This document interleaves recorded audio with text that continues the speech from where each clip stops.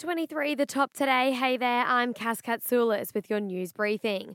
The Queensland Treasurer is hopeful our workforce will improve over the coming years, thanks to his cash splash in skills and training in yesterday's budget.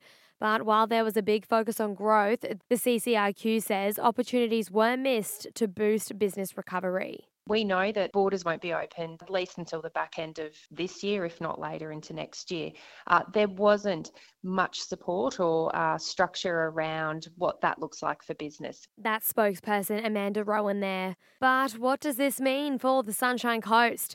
Council Mayor Mark Jamieson has called the state budget a point in time when one of our region's worst bottlenecks received the attention it needs.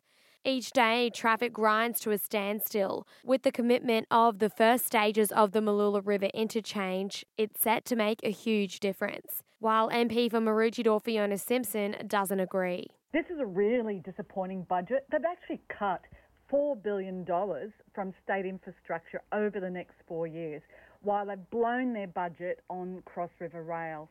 Areas like the Sunshine Coast pay the price for that. She says the coast deserved more.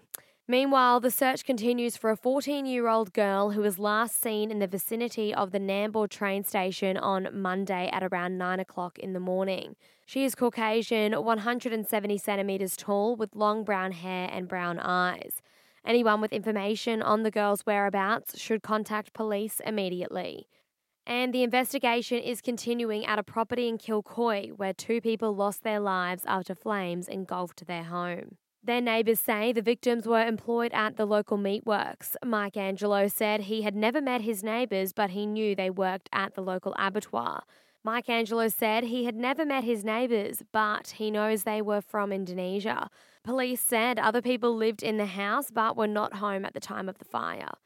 Meanwhile, police have stopped more than 100 people from leaving Sunshine Coast Airport the way they intended when they took off from a COVID hotspot. Sunshine Coast District Superintendent Craig Hawkins said 113 people had attempted to fly into the Marcoola Airport since Melbourne went into lockdown.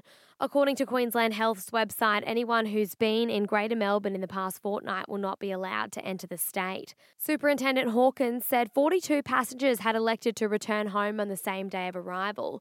14 had stayed one night in hotel quarantine before flying home the next day, and 57 were placed into hotel accommodation in Brisbane for 14 days of quarantine. He says with Greater Melbourne in lockdown, if you don't have to travel, maybe don't.